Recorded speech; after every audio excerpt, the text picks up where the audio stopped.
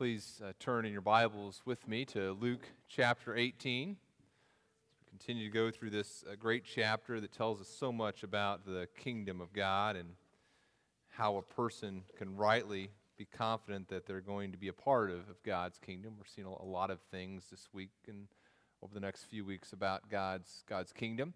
As you turn there, just a reminder for those of you who may have forgotten or don't know, today, after church at the farmhouse, our offices, and if you have a bulletin, you can find out the address of our office and where it is. We're having Bethany 101. This is a class for those who may wish to become members of our church or may simply want to find out more about our church. We highly encourage you to come. It's today after church. I believe noon is kind of the target time. I'll be a few minutes late, but the farmhouse will be open, and feel free to take anything you like. There'll be some sandwiches for a little light lunch there, and just encourage you to come. That's this week, and it's next week for Bethany 101. Or, if those times don't work for you, on Saturday, the 29th of this month, at 9 o'clock in the morning, we'll be doing a Bethany 101 class as well. And so we'd love to have you come and participate in that, find out more about Bethany, and be able to talk and ask any questions that you may have as well. Again, today after church at the farmhouse, and directions are there in the bulletin. Well, hopefully you're at Luke 18 now, and if you would stand with me in honor of God as we read His Word together, if you're able to this morning. We're in Luke 18, verse 15. Luke writes, "Now they were bringing even infants to Him, that He might touch them. And when the disciples saw it, they rebuked them. But Jesus called them to Him, saying, 'Let the little children come to me, and do not hinder them, for to such belongs the kingdom of God. Truly I say to you, whoever does not receive the kingdom of God like a child shall not enter it.'" You may be seated. May you be encouraged through God's word this morning. Let's pray. And Father, we pray for our hearts that we would receive your kingdom as a child. We pray for our children that we would communicate the good news of your Son, Jesus, to them. Give us wisdom, we pray, Father, in your Son, Jesus' name. Amen. A few years ago, when I was a family pastor, my dad and I were having a conversation about how to share the gospel with children. And as we had that conversation, we were talking about a document that a church had produced on evangelism and children. And a large portion of the document was dedicated to warning parents about giving their children a false assurance of the relationship with God. A lot of the concern was that a person might have a child, and the child might say some nice things about Jesus, or they might pray a prayer, or they might kind of show an interest in spiritual things. And the fear that the document talked about, and I think rightly so, the fear would be that a parent would take a prayer that a child had prayed and say, well, because you've prayed that prayer, then you're definitely a Christian. And as a child got older and maybe questioned whether or not their faith was really in Jesus, sometimes what a parent might do is to say, no, you prayed some prayer, you're okay. And so the document, I believe, rightly called parents to very carefully make sure they present the full gospel of Jesus Christ to their children and to children in the church, to talk about sin and their need for a Savior and the need to place their faith in Jesus Christ as Savior and Lord because of His death and resurrection. So the document, I think, did a really good job talking about the need to disciple children and calling parents to make sure, and children to make sure that their profession of faith was genuine. Now, on the negative side, I believe that there were some problems with the document as it took a very pessimistic tone regarding children. The document was very skeptical that a child could make a genuine profession of faith, it seemed. In fact, at one point it said, perhaps most children who make a profession of faith in Jesus Christ at an early age don't really become Christians until their teenage years. And then the document talked about some of the characteristics that children have that make it hard for them to become Christians, to genuinely believe in Jesus Christ. And they kind of cited some Bible verses with these characteristics, but they said Scripture indicates that children tend to be immature, naive, foolish, capricious, inconsistent, and fickle, and unstable, and easily deceived. Children often think they've understood the ramifications of a given commitment when they have not. Their judgment is shallow, and their ability to see the implications of their decisions is very weak. And is that true? Well, sure.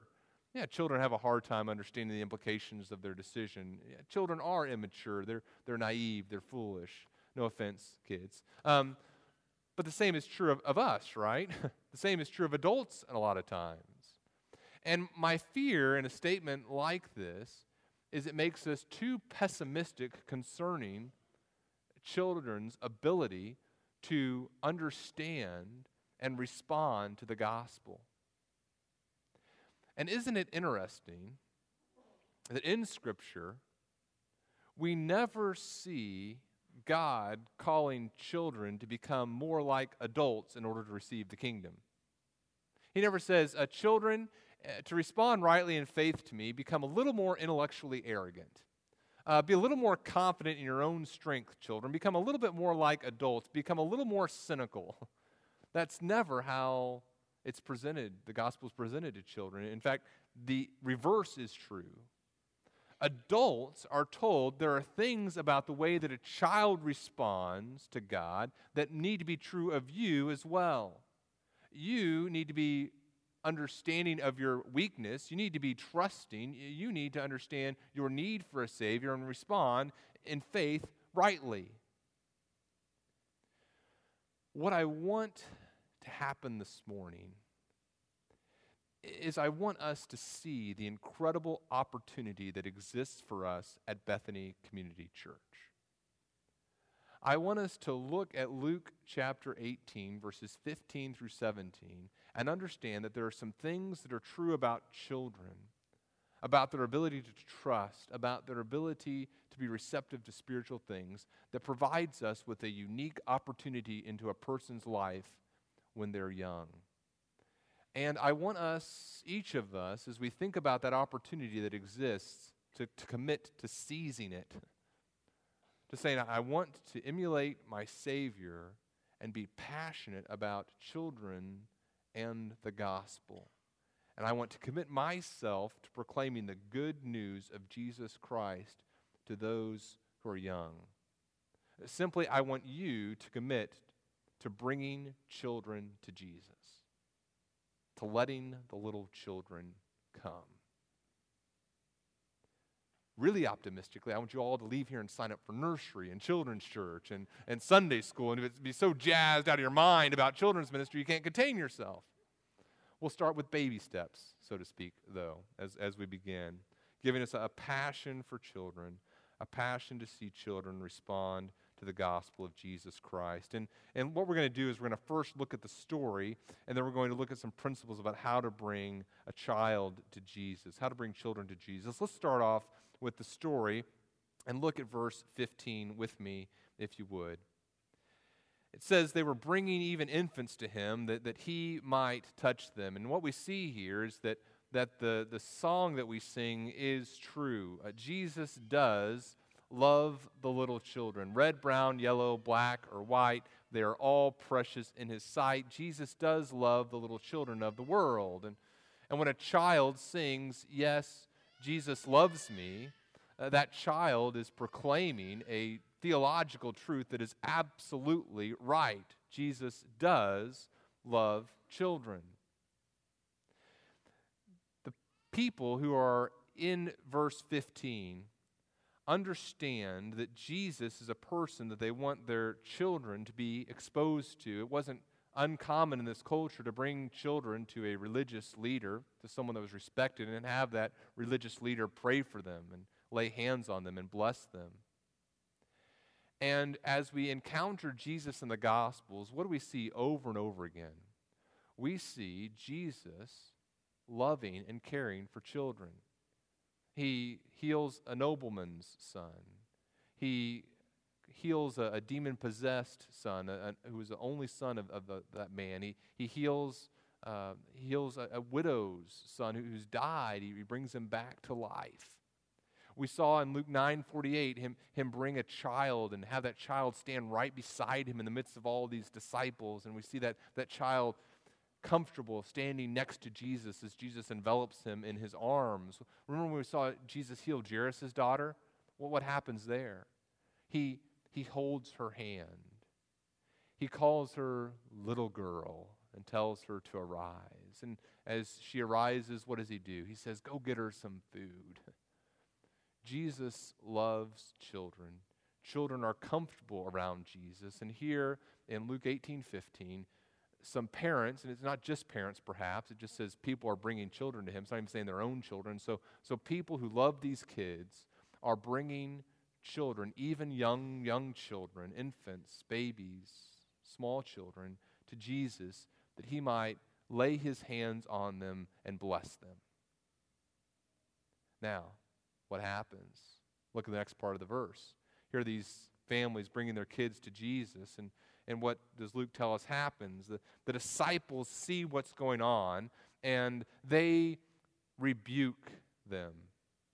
They rebuke the people who are bringing their children to Jesus. So here's Jesus, and these people are bringing children to Jesus to have him lay hands on them, and the disciples get in the way.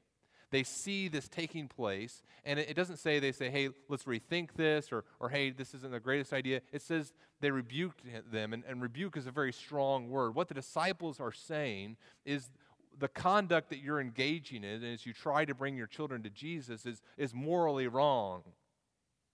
Perhaps Jesus is involved in some other ministry. Perhaps he's healing some people. Perhaps he's engaged in these rabbinic dialogues with other rabbis and teachers. Maybe he's helping someone who has this deep problem. And the disciples, as they think about Jesus' priorities, they're not saying necessarily, we think you should kick children in the face or something. They're just saying, as you look at the priorities, this is morally wrong for Jesus to focus his time on these kids. There's a cultural saying that said something like, a person who sleeps too late, a person who drinks wine, a person who hangs around with the common people, and a person who spends time talking to children will all come to destruction. They're all wasting their time, essentially. And so the disciples, as they think about what Jesus should be engaged in, the type of ministry that he should be engaged in, and they think about children, they say, this is so down the priority list that it would be morally wrong for these people to bring their children to Jesus. Now, how do you think that's going to go over with Jesus? Look what happens next. Jesus sees this. And in Mark, Mark tells us that Jesus was indignant. He's very deeply upset about what the disciples are doing. And Jesus calls the disciples to him and says, look. Two things. One, let the little children come to me. Two, don't hinder them. Kind of a twofold instruction there. As the children are coming, let them come. And don't do anything that would serve as a hindrance to them reaching me. The disciples are very confused by this. This isn't culturally acceptable. This isn't in line with how their culture thinks. And they're like, well, what makes these kids so important? And Jesus says what I believe is one of the most important theological truths in all of Scripture about children. And we're going to spend some time talking about it here for just a moment. He says, why should they let them come? Because to such belongs the kingdom of God. The theological truth there is that to such as children belongs the kingdom of God. Now what does that mean? I think the point that Jesus is making, the primary point that he's making, is that there are characteristics that children possess that make them uniquely responsive to the gospel message of the kingdom. And we're going to talk about those characteristics in just a moment. But let me just talk about that phrase, to such as these, to people like these children belong the kingdom of God, to young children belong the kingdom of God. Let me talk about that phrase for a moment. A little bit of a sidetrack. Many pastors and teachers, as they've come to this phrase, have said, well, this is giving us some sort of insight practically into the issue of what happens to children who die at a very young age. And I think people who say that are right to point to this passage as some sort of indication that gives us hope as we think about the souls of little ones who leave the earth far, far too early from a human perspective. When I was in high school, I was at a youth group, and it wasn't at the church that I normally attend, but there's this pretty girl that attended the youth group named Whitney, and so I thought I'd go to this youth group, and we were kind of sitting around and talking about some different things, and the youth I can't even remember what the youth pastor was talking about, but I asked a question about infants who die and children who die at young ages. I said, now, what confidence do we have that these children do go to heaven, that they're with God, they're with our Lord? And the pastor kind of said a couple. I think he didn't even have a chance to speak. A girl piped up, and she was actually the daughter of the pastor of the church, and she said, well, my dad says they go to heaven, and if my dad says they go to heaven, they go to heaven.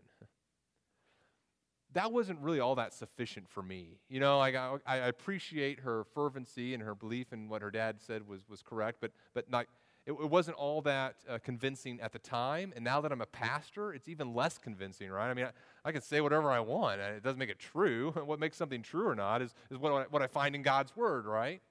Let me share with you a couple things that give me confidence that whenever Jesus says, for to such belongs the kingdom of God, he's also talking about some unique status that I believe children have with God in relationship to his kingdom at a special moment in their lives.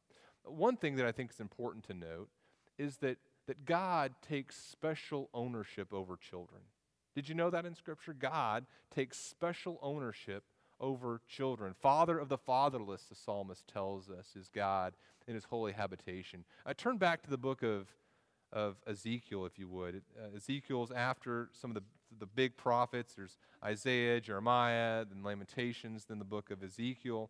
And in Ezekiel 16, we encounter this picture that I think gives us some insight into God's relationship with children. He's talking to Judah, and he's using some truths about his relationship with the fatherless to describe to them their sin, but I think we find some important principles there about this issue as well. In verse 4, he's talking to Judah, and he says, as for your birth, on the day you were born, your cord was not cut, nor were you washed with water to cleanse you, nor rubbed with salt, nor wrapped in swaddling clothes. No eye pitied you to do any of these things to you out of compassion for you, but you were cast out on the open field, for you were abhorred on the day that you were born. And so here's this child that's been born, and he's using Judah as a descriptor here, and he says it's like you were this child thrown out in the middle of a field, no compassion. Verse 6, and when I passed by you and saw you wallowing in your blood, I said to you in your blood, live. I said to you in your blood, live. I made you flourish like a plant of the field, and you grew up and became tall. And so here's this picture of God seeing this abandoned child and God taking special ownership over this child. God is aware of those who've been abandoned and cares for them. And then you go on later in the chapter, and I think you see something that's even more profound. Perhaps you look at that and you say, well, he's just speaking metaphorically. We'll come down to verse 20 of Ezekiel 16. It says, you took your sons and your daughters whom you'd born to me. Isn't that an interesting phrase? Whom you'd born to me. They're his children. These you sacrificed to them, to these false gods, to be devoured. Verse 21, you slaughtered my children and delivered them up as an offering by fire. And so it's interesting here, as Judah has these children, God calls them his children. God takes, I believe, special ownership over children. He views them as his. Another thing that's important to note in Scripture, as we talk about the kingdom of God and children, God, in a sense, overlooks the sins of young children. If you go to I'll just read very quickly a passage in Deuteronomy. You think about the sins that the people of Israel committed that it caused them to be prevented from being a part of apart from taking part in the promises of God immediately. Verse 39, Moses is relating that, and he says, "As for your little ones, who you said would become a prey, and your children who today have no knowledge of good or evil, they shall go in there, and to them I will give it, and they shall possess it." So these children, whom God says they have no knowledge of good or evil, they are exempt from the punishment that the rest of the community of faith faces for their disobedience and unbelief. He's not saying children are innocent.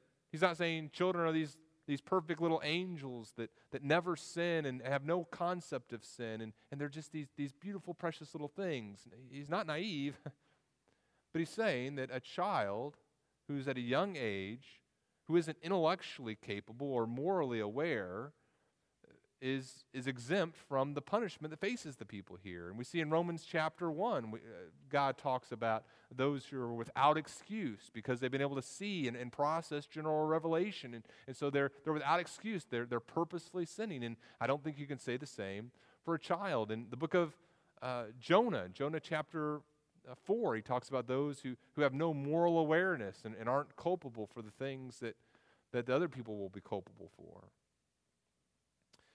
So, I believe that God shows special care for children.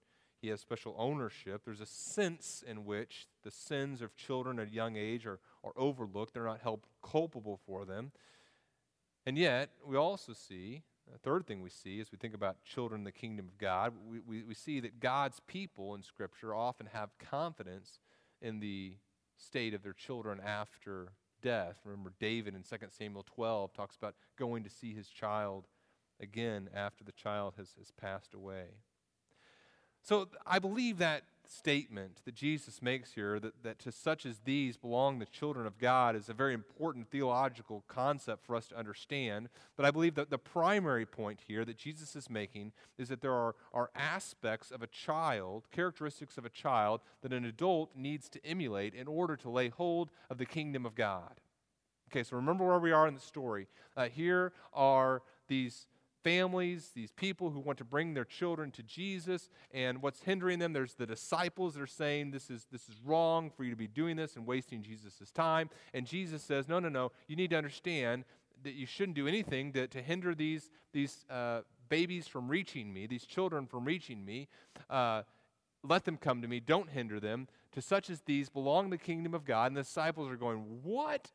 We totally don't understand this kingdom thing. Every time we think we understand the kingdom and who's going to be a part of it, he tells us something else crazy. And now he's saying is that the children are going to get it, and he's not done. Listen to what he concludes with. Truly I say to you, whoever does not receive the kingdom of God like a child shall not enter it. And now he totally blows their minds because he's saying, not only should you not hinder a child, not only does a child have special standing before God, you, adult, need to become like a child in order to receive the kingdom of God. If you don't receive the kingdom of God like a child, you don't get it. What is so great, I'm sure the disciples are thinking, about kids? And maybe you and I think that as well. Kids aren't that great. Kids can't dress themselves. Kids are messy. I've never had one of my children come up to me and say, hey, Dad, you and Mom could use you guys could use some time alone. Hey, here's a couple bucks. We'll take care of ourselves. Go out, have a nice time. No, I insist. My kids have never done that to me. You know why? They don't have anything. Anything they have, I let them have. What makes them so great? A couple things. Children understand weakness, right? It's not a foreign concept to them not to be able to do something. I'm not able to do that? Yep. Kind of saw that one coming. Can't ride that ride? Yep. What else is new?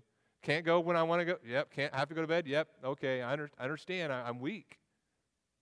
They understand also the necessity of placing their trust in someone else.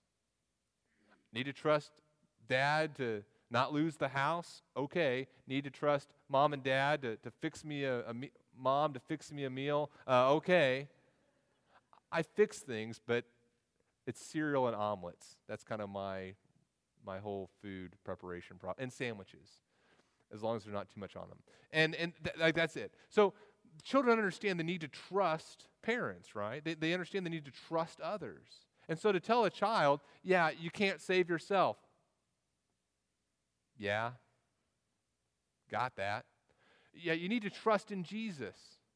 Yeah, of course I do. There's a unique receptiveness to the core truths of the gospel that a child has. And an adult who's cynical, who's intellectually arrogant, who refuses to trust anyone, has a harder time receiving the kingdom of God than a child who understands what trust is, what faith alone is. Mom and dad tell me these truths about God. Well, they haven't lied to me about other things in life. I guess there's some truth to this. And here's what I want you to grasp. When a child is young, we have a unique opportunity to speak spiritual truths into their lives at an age where their little hearts can respond. And woe to us as a church if we fail to be faithful in that calling. Woe to Bethany Community Church if we fail our children. Woe to Bethany Community Church if we fail to be involved in the lives of young people, proclaiming to them the gospel of Jesus Christ. Woe to us as parents, woe to us as grandparents, woe to us as single people, woe to us as young people, woe to us as older people, woe to us if we fail to be faithful in that task. It would be better for us at Bethany Community Church to just call it a day, close up shop, and cease to exist than to fail our children, to fail to proclaim to them the gospel of Jesus Christ. Do you really believe that? It would be better for us who are adults to go find a big rock outside, tie it around ourselves, and jump in the lake or jump in the pool and drown than to cause the little ones in our church to stumble. That's what Jesus says. Jesus believes that children are important and that we have an opportunity to bring children to Him. Next week we're going to be looking, Lord willing, at the story of the rich ruler. And this ruler asks Jesus, how can he inherit eternal life? And Jesus talks to him, and Jesus comes to the conclusion that this person isn't going to have the ability in and of themselves to respond rightly to the gospel. And the disciples, again, shocking. What? Now, who's going to get this kingdom thing? Kids get it, rich people don't. You know what the danger is for us as a church? The danger, as we are a church that's in an affluent area, many of us are affluent, the danger is that we could produce a church full of rich young rulers instead of a church full of children who love Jesus Christ. And if we communicate to kids, my job is more important, my sense of ease is more important than children's ministry, if we communicate to children that sleeping in a little bit on Sunday morning is more important to us than the kingdom of God, we are in danger of producing a church full of rich young rulers instead of a church full of children who love the Lord Jesus Christ. And you know what? I don't think we're that type of church. I think we're the type of church that loves Jesus Christ and wants children to love Jesus Christ as well. So, because I believe that, let me share with you some things about how to bring children to Jesus. How to bring children to Jesus. I want to share 3 thoughts with you from this passage. The first thing that I think we need to consider as we think about how to bring children to Jesus is this. Number one, Believe that children are a blessing, not a burden. Believe that children are a blessing, not a burden. This statement is a statement that flies in the face not just of secular culture, but much of Christian culture as well. Let me read to you Psalm 127, verse 3 and through verse 5. The psalmist declares, "Behold, children are a heritage from the Lord, the fruit of the womb, a reward," not a punishment. Children aren't some sort of curse, some sort of thing to avoid. Children are a reward. They're like arrows in the hands of a warrior are the children of one's youth. And blessed, not cursed, blessed is the man who fills his quiver with them. With children he shall not be put to shame when he speaks with his enemies in the gates. Children are not some sort of burden that we get saddled with, but children are a blessing. We're in Luke chapter 18, but in January of 2009, we looked at this passage as it's told in the Gospel of Mark. And we looked on a passage on a Sunday that was Sanctity of Life Sunday. And we talked about being a church that welcomes children. As we did so, we talked about the early Christian church and how Christianity began in a culture that was very antagonistic toward children, who didn't believe that children were a blessing in many ways. There was a nobleman, a Roman nobleman in the first century who was riding home to his wife, and he was traveling, and he said to his wife, this is about 1 AD, he said, "Know that if I'm still in Alexandria when you are delivered, if it's a boy, keep it. If it's a girl, discard it." And that's how so many treated the children in that culture. Children were not viewed as something valuable all the time, but as something that could be discarded. And the church, the early church, became known in its culture as being a place that welcomed children, that was bold in its declaration that children are welcome within our walls. The early church declared, "Let the little children come. We are pro-life, therefore let the little unborn children come.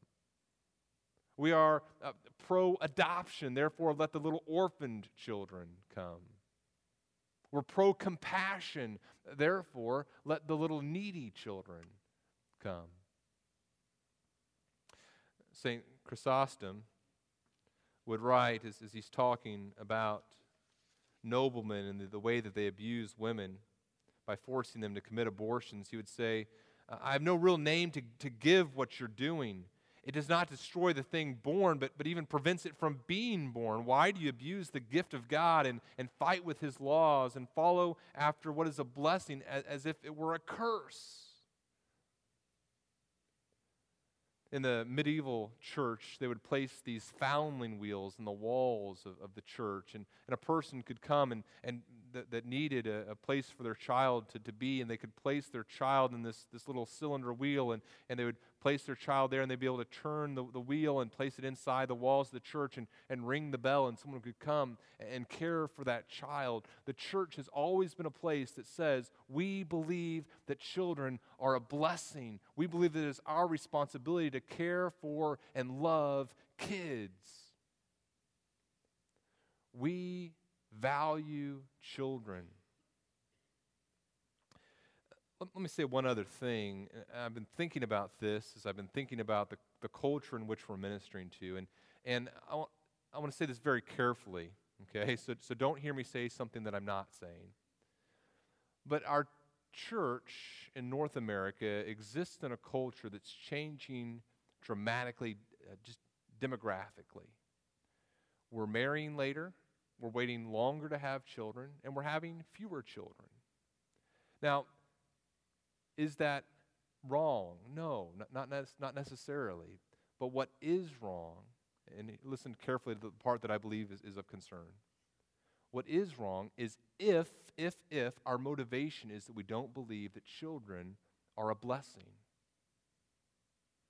And we as a church, we as the community of faith must say, no, we believe that children are beautiful, they're precious, and children are welcome within our walls. We love them, and we want to care for them. I was very, very encouraged this past week as we met and we talked about the new church building. We kind of dreamed about some things. And every meeting I walked away encouraged. One of the meetings I think, though, that encouraged me the most was our children's ministry meeting. I believe it was the most highly attended meeting of any of the meetings. And I believe that's because people at Bethany Community love children. And I was encouraged not just that people were saying things like, well, I want my kid to have this, and my kid needs a comfortable chair, and my little angel, this, and no. It was very much, how are we going to care for kids? How are we going to care for each other's kids? And we also live in a culture that's changing demographically in terms of what a family even looks like. I was reading this past week, over a quarter of children in the United States are being raised in single-parent homes. And the typical single parent, over 80%, are single moms, and a high percentage of them are in dire financial needs. And so we as a church, as we live in this changing demographic, have the opportunity to think creatively about how to reach children who are in dire financial needs as well. How to reach families who are struggling with kind of being alone or feeling alone in the world. Incredible opportunity for us as a church, if we believe that children are a blessing, not a burden.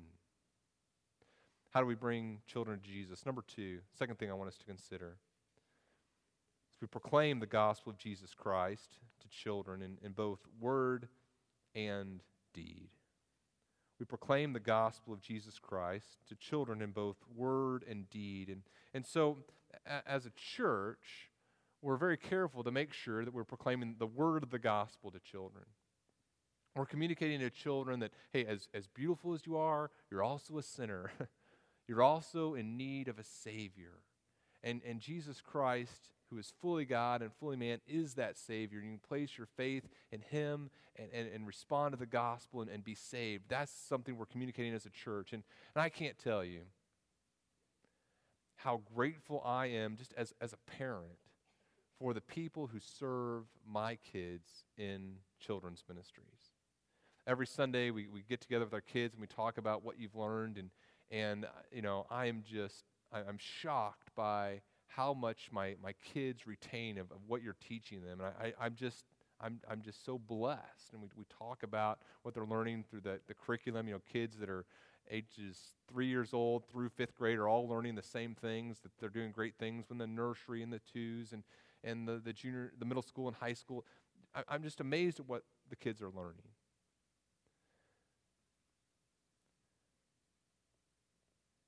That sort of passion to the gospel and to children's ministry is essential if a church is going to proclaim the gospel of Jesus Christ to children. Now, you do that in word, and you also do it in deed.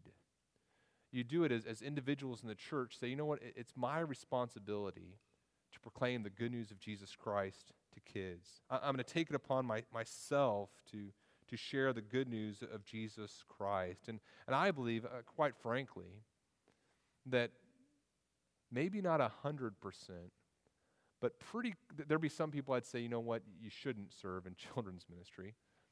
But pretty close to 100% of the church should be actively, personally involved with children in some way. Be it nursery, be it children's church, be it children's Sunday school class, be it teaching in the high school or the middle school. Pretty close to 100% of us should have some sort of interaction with children. For those of us who are older, we have the incredible opportunity as grandparents, or maybe we are just older, we didn't have any kids, but we have the opportunity of having a lifetime of where we've served the Lord or known the Lord, and we have the opportunity to proclaim what we've known about Jesus Christ and about God and about life to young parents and to their kids, and to greet them in the hall and just love on them as grandparents. For those of us who are kind of in between, we have the opportunity to encourage other parents. We have the opportunity to serve other children and to take our kids and have them involved in other children's lives and to see our responsibility to care for them. For those of you who are young, maybe you're in high school or college, or you're a single adult, and you have the opportunity to be a person that a child can look up to and know and feel cared for. I've been thinking about this a lot, obviously, this last week, and I was thinking about it this morning when I walked in. I was kind of walking through the hallway, and I saw a little girl kind of by herself. And before I was even able to get to her, she's kind of sitting by herself. And one of our high school girls walked up to this little girl and just gave her a big hug and said, "I'm so glad you're here," and said some nice things to her. How encouraging is that? Each of us have the opportunity, if we're committed to children and committed to proclaiming the gospel of Jesus Christ to children, by showing it in our deeds. And again, my hope, my dream would be that everyone gets so excited about this opportunity. You'll walk out of here and you're looking at your bullets and you're saying, how can I get involved? And who can I communicate with? And how quickly can I do it? If you have the heart of Christ, that's how you respond, right? He loves children. He loves to proclaim the gospel of Jesus Christ to children. No matter how God calls you to be involved, He calls you to be caring for them, loving them, and mindful of them. A third thing here, lastly, as we think about how to bring children to Jesus, thirdly, we have to refuse to child-proof the church.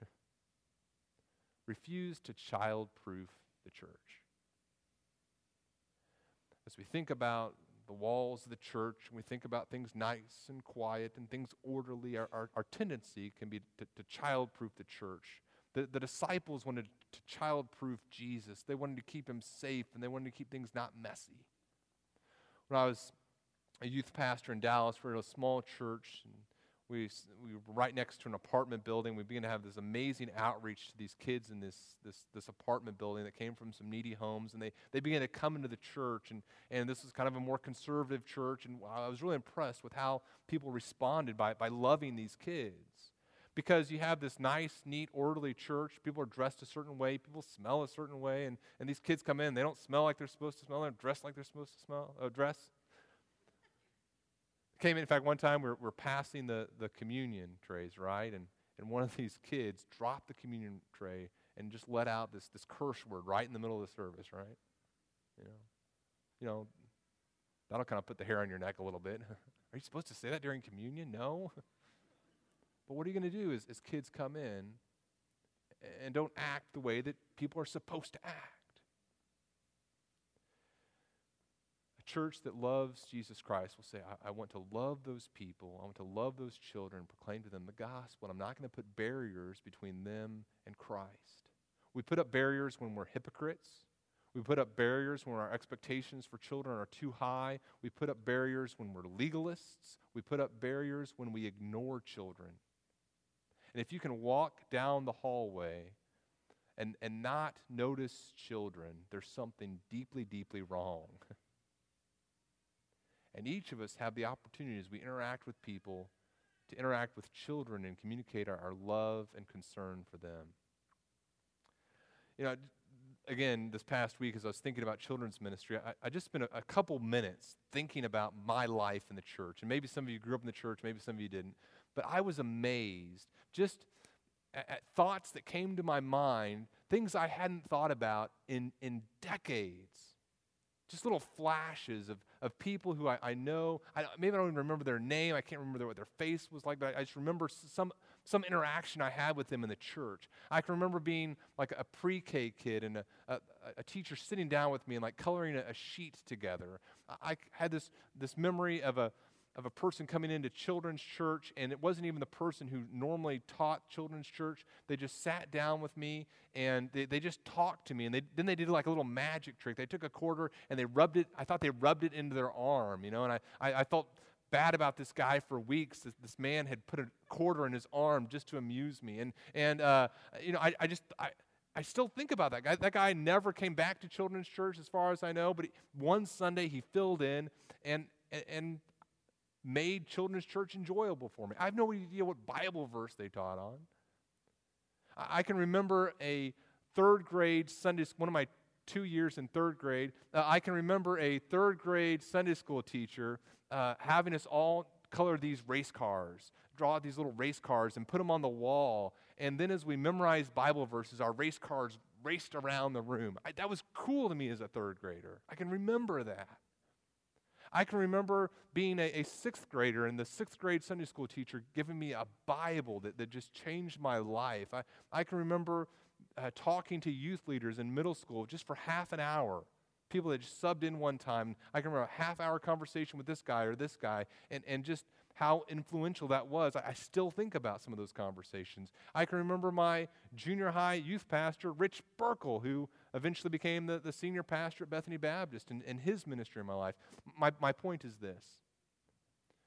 These people throughout my life, and I thought of tons more, just even as I was talking now. They didn't I don't remember all their names. I remember very few of their names, actually. But they invested in me just a little bit. And that cumulative effect was vital to me in my spiritual health. And I'm confident that you could say the same. Many of you could say the same. Those people loved Jesus Christ. And because they loved Jesus Christ, they loved me as a child. They loved you. A child is so receptive to spiritual truth. And if we as a church can proclaim the kingdom of God to children, imagine how their lives can be a testament to the glory of God. The danger for you, the danger for me is that we begin to think of children as our future ministry. Right now, we're going to minister to the parents, and here's a couple things we'll do for kids so that the parents will come. God says, to these belong the kingdom of God. There are things about a child that make them uniquely receptive to the good news of Jesus Christ. And if you love Jesus Christ, you're going to love children and be excited about the opportunity to proclaim to them the kingdom of God. Let's pray. Father, we thank you for the opportunity you've given our church. Help us to be faithful and obedient, to follow through with the ministry you've called us to. We pray for our children. Please help their hearts to be soft toward you, to hate sin and to love your Son Jesus. And we pray this in his name. Amen.